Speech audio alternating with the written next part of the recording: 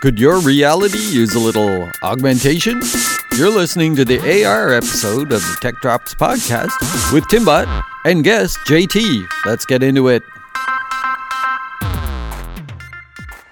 Okay, welcome everyone. You are listening to Tech Drops, and this is another special episode.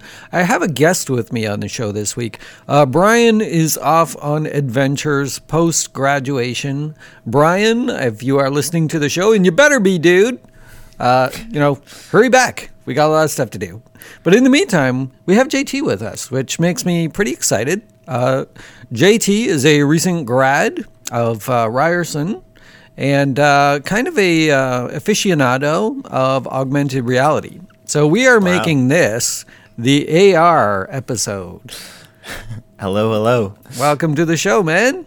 Thank you. How do you feel being a new grad? You feel different, like more honestly, powerful and stuff? A week ago, I think I was an emotional mess. Right now, I feel liberated and free. Nice. Yes. Yeah. You got to keep that going. Avoid the post-graduation crash. Oh yeah, no way. It's so funny you mentioned that because I was literally just talking to my colleague, boss, just this guy that I've been working for at this fabrication lab. We just talk about a lot of stuff, and one of the things that I mentioned to him was that I'm keeping up my to-do list basically I'm putting on very mundane tasks to just have the feeling of still having something to do when everything is done and having nothing to do. Yes. So there are such funny things in there, just email my dad. Just say hey, or show him pictures of my work, or check. Exactly. No, that's smart, man. Yeah. I once worked with somebody who was a salesperson, and they mostly worked remotely, but they would still, get up and get dressed for work kind of thing, just to get in that mentality and get in the mode of being productive. I think rituals and routines like that are really important. Mm-hmm. Yeah, definitely. So let's get into talking a little bit about augmented reality. It's an interesting subject. Very. And I think probably one of the first things we should cover for the listeners is everyone's heard of augmented reality, but I think there's a little bit of confusion between what is augmented reality and what is virtual reality. Yeah, I hear those things used interchangeably. You've been working with the technology. Can you give a little summary of what the differences are? Yeah, for sure. Yeah, no, that's basically. To put it as simply as I can, virtual reality is basically the act of removing the physical surrounding that you have and just basically submerging yourself into a virtual environment. Mm-hmm. And that's why VR is usually attributed to closed off headsets, basically. So you wear the headset and you wear maybe potentially a pair of headphones, and you just experience what is around you virtually. Mm-hmm. Whereas with an AR application or augmented reality application, you are typically augmenting reality, and to do this, you probably need some type of screen. And your physical surroundings sort of is the stage for AR to exist on. And it's part of the mixed reality spectrum at the end of the day, which is sort of if you were to talk about mixed reality, which is MR, it would be the combination of both. Oh man, now there's a third term? Yeah, there is. Yeah, I'm already falling behind. I keep seeing it on a whole bunch of tech blogs and articles and stuff. And, yeah. I have heard the term MR associated with HoloLens. And, it isn't for us. It's going to be super pricey. They're looking at industrial applications. Yeah, the HoloLens first one is so expensive. I from what I remember, I recall around the price point of $8,000. Yeah. I know about another company that is doing something very similar, but they're priced a little bit less, which is Magic Leap. Magic Leap. Yeah. We're going to talk about those guys. Yeah. Continue. Yeah. But yeah, I think that the space of augmented reality headsets, as along with in the similar vein as VR headsets, I think that AR headsets are very, very exciting. Because I think AR's main limitation is the is the need for like a screen, and most of the time it's like an iPad or a smartphone screen. Yeah. However, people people that aren't like into the tech world have been using and basically have been using AR for a while, and that's primarily through their filters on Snapchat and Instagram. Right. Right. Which is really interesting. It is interesting. Like the concept behind this technology has been around for a while. Years ago, I'm thinking years ago, this is probably around like 2010, something like that. There was something called FLAR, which was a flash-based augmented reality kit. Wow. It used things like QR markers and so forth for anchoring the augmented reality experience. And it just worked using webcams and stuff like that. Worked surprisingly well, even back then. I feel like people don't necessarily know where the technology is going to catch hold in terms of like a large user base adoption. I feel like that was intended to happen with gaming. Yeah. VR gaming was going to, sort of take over everything. Yeah. But as often happens, probably too much hype created by people speculating who are just super excited. And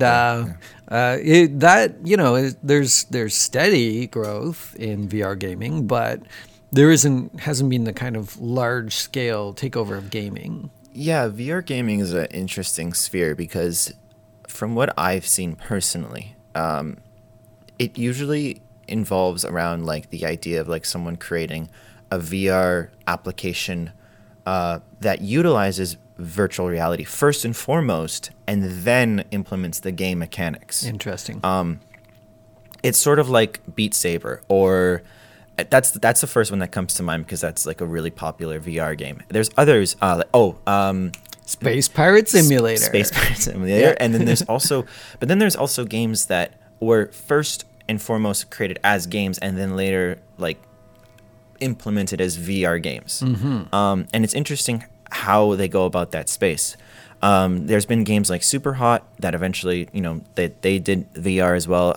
There's games like even a game that I would never have imagined would be VR. There was a Tomb Raider game that eventually became virtual reality, but I wouldn't imagine that to have happened through a third person control scheme. So that's really interesting. But you're right, yeah. VR games are in an interesting space where they are kind of just VR games first, and I don't know of many VR games that like were born purely as VR games and are like have like an impeccable storyline or something. Right. Maybe I just haven't gone enough. I haven't played enough on Steam, but I think there's a few factors that come into play. I think you're right. Like.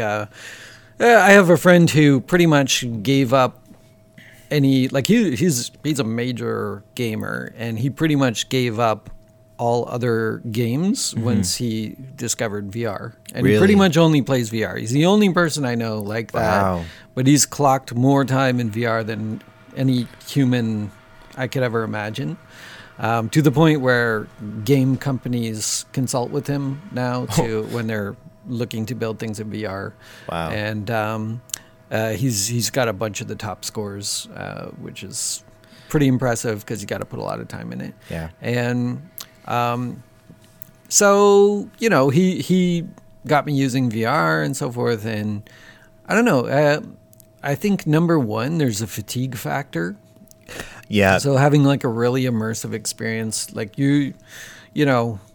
how many hours did I put on Metal Gear? I'm probably not going to be able to put that on VR. Exactly. Yeah, it's the same thing for me with games like I don't know, like Final Fantasy, for example. Playing a game for 60 plus hours. I would need to take a break in a VR headset. It's a lot to be so engaged for so long.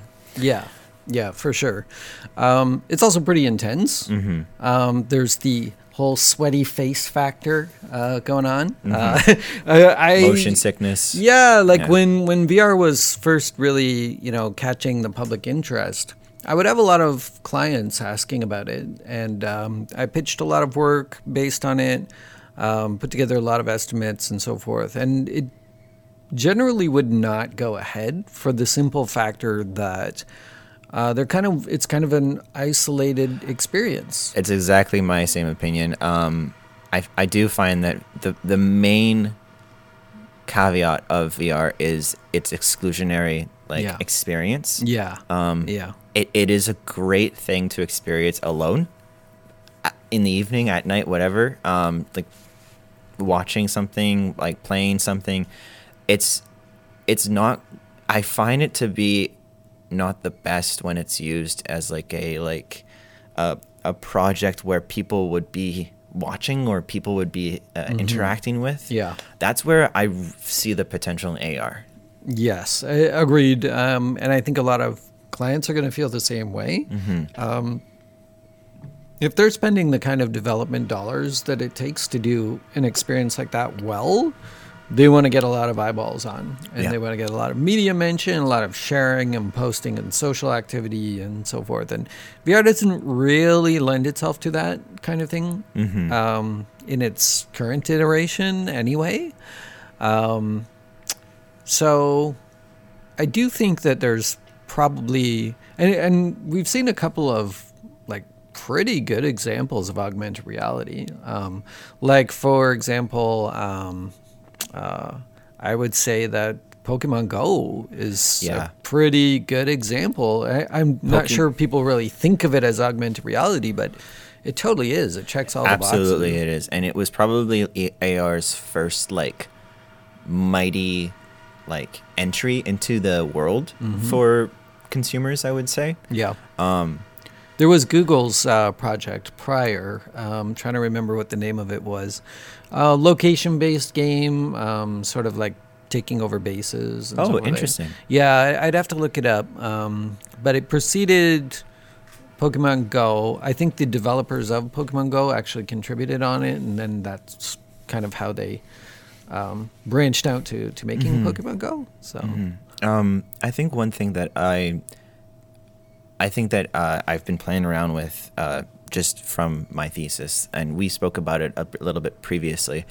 But one thing that I think is really going to really in its a technology that of AR that is in its infancy that I think is going to be so applicable for so many things is the somewhat recent system that Vuforia. For anyone who doesn't know what Vuforia is, it's basically this open source, free to develop with AR system, AR engine basically, and it integrates itself with Unity game engine. So you're really easily able to develop with it, to learn how to easily spawn little characters on top of an image or ground plane surfacing detection, whatever. But one thing that I think that they've really hit the nail on the coffin, whatever, is just their model target system. Their model target system is so amazing. So what's a model target system for our listeners? Yeah, basically it's this system that essentially it's a new system that comes with a generator where you upload a CAD or 3D file to it, and then you save that screenshot basically that it takes of your 3D model of your CAD file, and then you put it inside of Unity or the Vuforia SDK, and then you essentially allow that to be a predetermined trackable object. So interesting. Let's say you wanted to track a car, and that car is huge, right? Cars are large objects to track.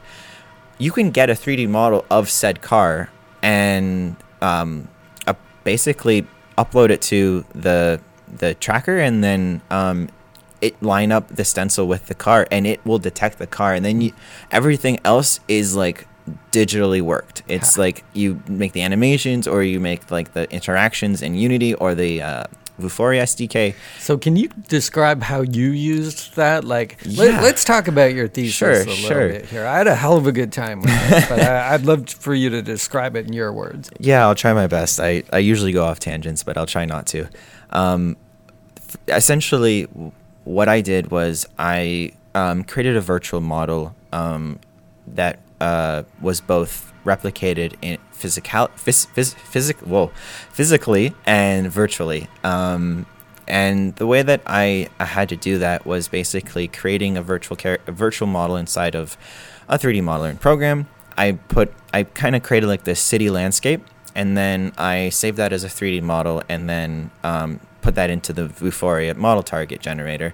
And then from there, I just used that 3D model in it as like a virtual target, and lined it up with the physical replica to assess. Oh wait, so like this is where like I am detecting the same model physically, so I'm going to spawn whatever virtual items it has to go over top of it, and I did all of that in Unity. Which also is like free to use software. Not open source, but free to use. Yeah, exactly. Yeah. So it's a little bit hard to explain completely because it's super like, I don't know, crazy. The way that I can explain my experience with it. Yeah, for sure. Like, I didn't know the technical side of things. I just had to be really careful with like the scale and layout because I was trying to mimic or create an illusion of a character bumping into physical objects. So like the scale had to be 1-to-1 between the physical object that I was manufacturing via 3D printing and laser cutting acrylic, and then in my like 3D modeling program, the model that I had of the exact same physical. Because so for the listeners at home, I experienced it. My experience was, first off, curiosity as I'm coming up to this display, because there is definitely a very physical aspect to it. So there's all of these scale models of buildings. There's some kind of an interesting scene going on. There's like a large statue, very prominent statue in the middle of this world. And right away, I'm interested in that. But as you approach it, you're just kind of greeted with a tablet that is there. And, at first you might be thinking like, oh, this is like going to play a video or give me some information about this world. But as you pick it up, it's sort of prompting you with this overlay image of the world that you're looking at. And I think what you're describing here is the key point. When I lift that up and I point it in the direction of the city, it's quickly able to recognize and launch me into the augmented reality experience. Now, in the past, when I've worked in augmented reality, there's always these kind of training steps that you need to do to get the experience working. And you would have to be pointing at, the device at something like a QR code. And maybe that QR code doesn't fit for the experience that you're trying to do. It looks out of place. It doesn't really make a lot of sense.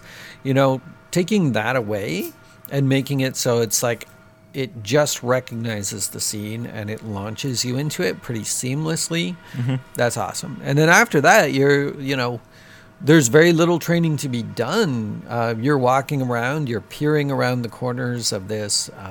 And then the other thing I like is like you're meeting characters in this world. Do you want to talk a little bit about the characters that you created for the world? Yeah, no, of course. So like from the get-go, I wanted to not give too many instructions to the user. And that was both like a blessing and a curse because the lack of instructions it was sort of a method of wanting to encourage exploration for the user. But it also hurt the overall, like the actual project itself a little bit because some people looked at it as like, oh, it's a 3D printed diorama. This is really cool. There's a bunch of like objects here and it looks beautiful. And then they walk right past the iPad. Some people did pick up the iPad and they're like, oh, this looks like it's connected to the environment. they pick it up, but they don't move around. They don't clue into, like, you basically have the freedom to navigate the whole table. Feel free to move around. Your hands basically are the camera to this world. Where you place yourself is going to be where not displaying those instructions like took away from those experiences that I felt some users could have had. But at the same time, somehow children got it. Like young kids, they really got it. Like they picked up the iPad, they lined it up, they lined the stencil up with the 3D table, the physical table, and then they just went the whole way around. They knew that the joystick controlled a character. They knew that the character could go around the environment, and they knew that they could themselves walk, like hold the iPad around at all angles. And I guess I had a really good conversation with you about that, and it was just so fascinating to know that it's just the differences in generations and how they perceive technology. Right. Yeah, because older generations, I feel like I can speak for them. It's like, and honestly, not even that long ago, like television actually hasn't been with us all that long in terms of like world history. It really hasn't, no. But it was always like the television was kind of like the center of a room that you would gather around. And, it's viewed as rude or obnoxious to be moving in front of the television or moving around or making noise while TV is on. It was sort of like, let the technology work for itself, like, and it's so funny, right? Because when TV first came out, people were afraid of it. They were like, oh, this is going to destroy young people, or this is going to, change the way that we all socialize or something. And it maybe did minimally, but now people are saying that again about the internet or something. They said it about books at one point. Oh my God.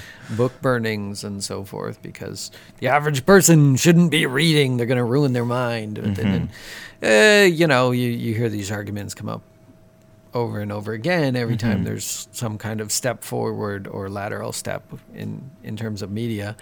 But usually kids are fairly resilient with that kind of thing. Like I was a kid when video games came out, and everyone was afraid that coin-op arcades were going to be the ruin of everyone. And now it's like, I feel like a lot of people wish coin-op arcades would come back, because like, it's a good place to know your kids are there and they're not going anywhere. And so in terms of augmented reality, maybe there's something to that. Like maybe younger generations are just going to fit into it a little easier.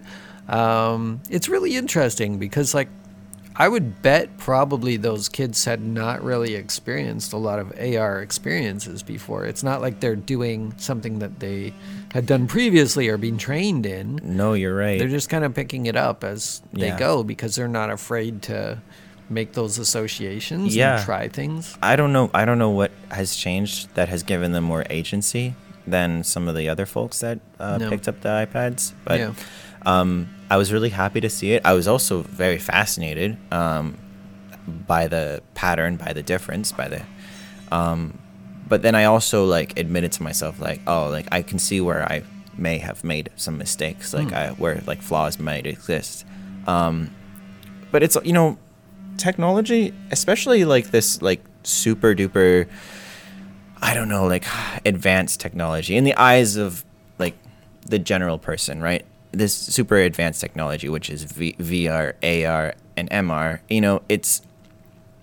I think it's all still very, like it's in an evolutionary state. Definitely. Definitely. I think that there are really good things to come out of this, but you just have to be patient. Yeah, sure. And the same can be applied to something like 3D printing. I think 3D printing has I think it already has had massive impact in the world. Yeah, I would tend to agree. Yeah. Even just in terms of waking people up to the idea of It's kind of, to me, it's kind of like desktop publishing all over again. Yeah. When Quark came out way back when, and people are like, "Oh my God, I can make my own newspaper." This is mind blowing. Yeah. And Is this along the same time frame where blogs became a huge thing, or predating it, really? Oh, okay. Yeah, blogs following the desktop publishing revolution. Desktop publishing, even before the internet was a big thing, was kind of upsetting things, because prior to that, it's kind of like video production today. You can pick up a really good camera and be shooting great videos and make your own documentaries and put your stuff in film festivals and so forth.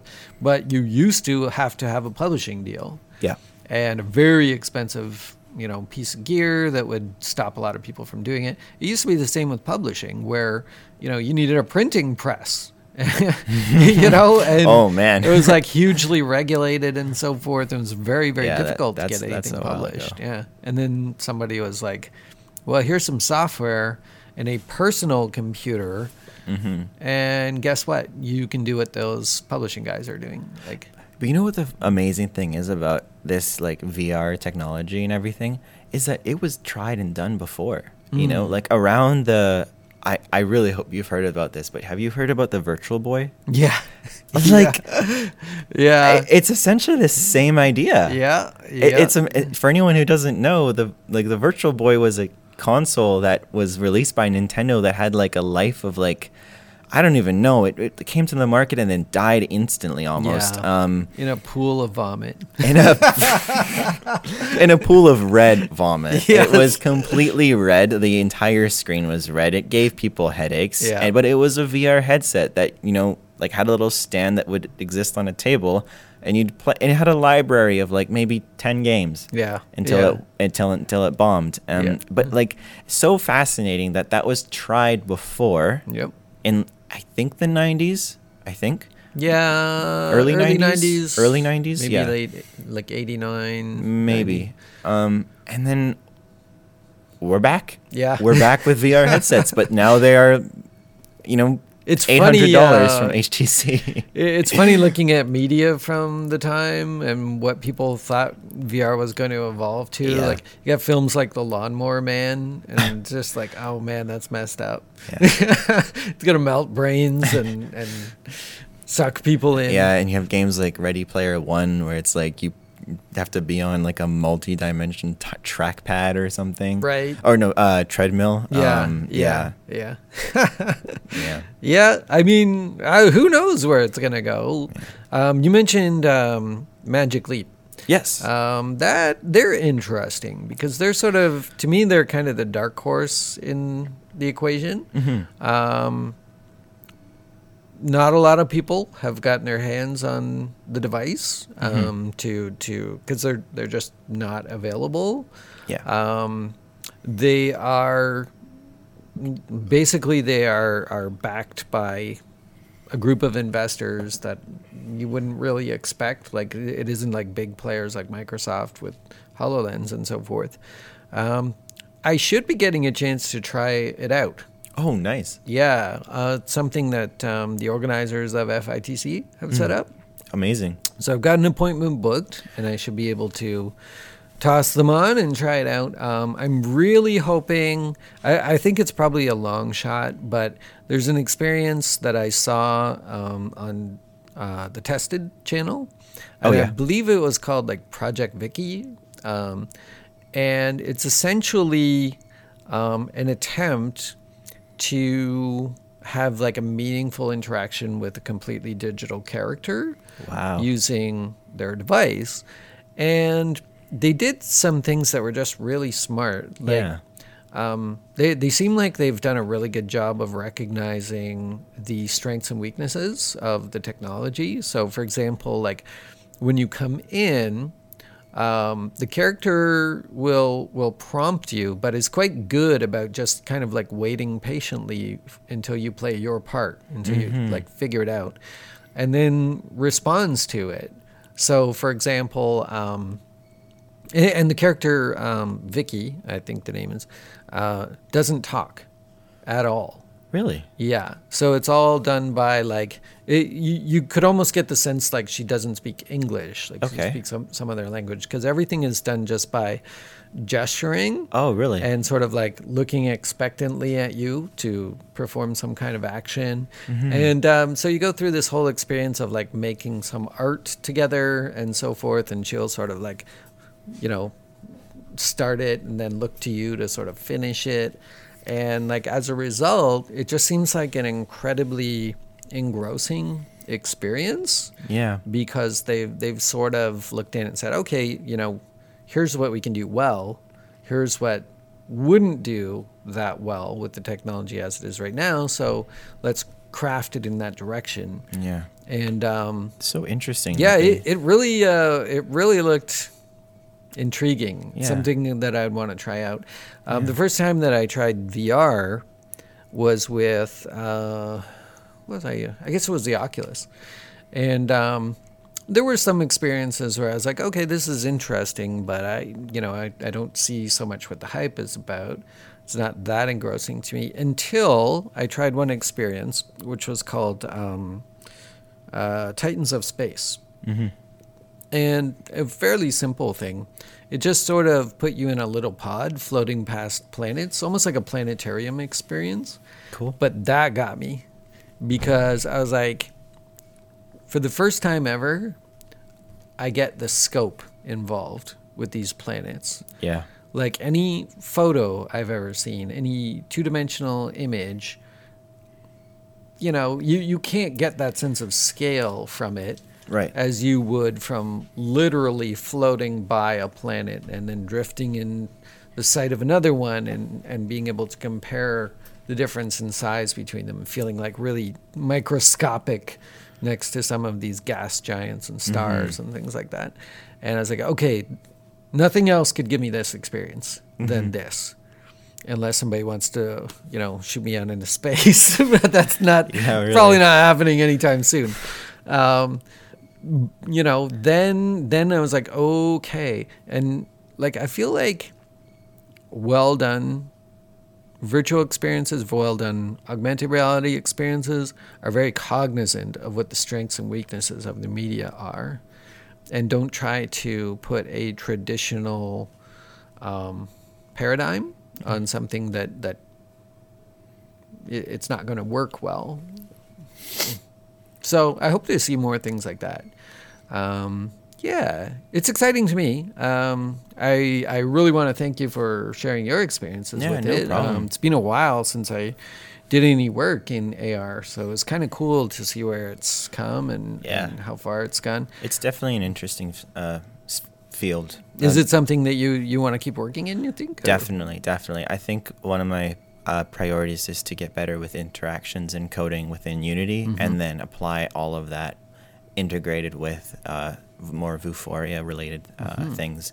And there's also other methods of AR exploration. There's AR Kit, which is Apple's proprietary AR system, and AR Core for Android. And yeah, like, it's just a really cool sphere. I think that if more companies decide to go down the path of Magic Leap and release more augmented reality headsets, I feel like that is bridging on the mixed reality spectrum a lot. We should talk a little bit about Lightform, maybe. Lightform, yeah. So that's interesting. So Lightform is projection mapping. And so projection mapping has been around for a while. I guess you could say it's kind of a form of augmented reality in that it is, it's what I would say, it falls more on the constructive side of augmented reality than the destructive side. Oh, yeah. It puts a layer on top of existing structures. Like on the very large scale, you'd see things like the Guggenheim Museum is brought to life with like vegetation growing all over it and things like that. Or, you know, even on the smaller scale, like a retail location or something might do a projection mapping experience with their storefront that, you know, has famous celebrities walking around, or like the famous Tupac concert after he's dead. You know, the hologram. Yeah, it's just amazing. another variation on projection mapping. So those things are interesting because they don't really involve any kind of devices or any kind of like, glasses or goggles or tablets or anything like that. So what Lightform has done is basically sort of put together the software that you need to do that more easily, because it's been kind of difficult to do up to now, because you essentially have to sort of recreate the physical environment in 3D software and then sort of chain together dissimilar softwares to get your projection matching against that. Yeah. And if you get it a little bit off, then the whole thing just doesn't work. And so what they've done is sounds a lot like how I had to tackle my thesis. That's it exactly. You wind up like sort of taking these different tools, each of them for a different thing, and then sort of mashing them together to make them work. Whereas what Lightform has done is basically created one system that it's fully integrated, like right from the hardware to the software. So it includes the projector, but it also includes depth sensing camera, so that that information about the environment can be fed directly into the software, and then the user interface is basically tweaked to allow you to easily apply your animations and so forth to that depth information. And the whole idea is like to put it in reach of the average person, so that let's say it's Ronnie's birthday and we're gonna have like an awesome party, and we just want to do something special with it, so we turn her car into a cake or something like that. You know what I mean? Like things like that you can do, and would usually be out of reach of the average person. It would just be like large companies and concerts and things like that would do it. So that's exciting. They launched via Kickstarter, and the units are all sold out right now. It's hard to get a hold of one, but we'll be getting our hands on one, because we're contributing to an installation for FITC where the technology is going to be shown. And so we should, fingers crossed, we should be able to hang on to it for the 5th when we do our like indie grad show out of the CSI space. And for any of the listeners, if you are interested in getting a little demo of an augmented reality experience, we're going to have JT. Will be there, and we'll be featuring his work along with other grads from the program. Ronnie is going to be there. We'll be showing some mechatronics work, which is pretty awesome. We're going to have a bunch of cool experiences like that. We're also going to have software developers on hand.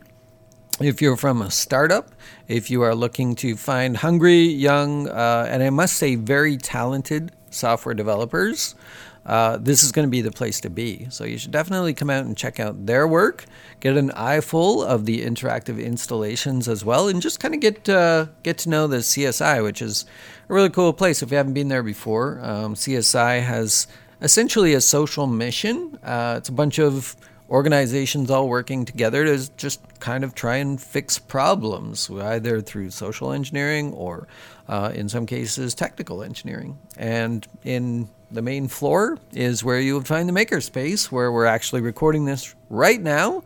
You might have heard a little bit of action from the CNC in the background, hopefully not too distracting, but it's authentic. We record in a makerspace, so you're going to hear tools now and then. So on that note, perhaps we'll wind it up. And it's been great having you on the show. JT, would love to get you on the show again. We've talked about when Brian gets back, throwing something together with another microphone. Maybe we need a couple more microphones, because we also have in the audience tonight Ronnie, and would love to chat about her work as well. She's also from the New Media program, and we've worked together teaching Unity game development actually last summer, which was a blast. So hopefully we'll get more chances to do that. Would love to have Ronnie on the show. And for anyone listening in, don't forget, people, I always like to remind you that if you're listening to the show on Anchor FM, you have an option to hit that button and do a call-in. So fire a question at us. If you've got a question about augmented reality, for example, either myself or JT can take that question. And all you got to do is hit the button, and we'd be happy to hear from you. So for both of us at Tech Drops, and for Brian, who is out there doing his thing and will be back next week, and Jeanette, who is off-site tonight as well, but will definitely be back on the show again, we will bid you a very good day, and we'll look forward to catching you in the next one. Take it easy, people.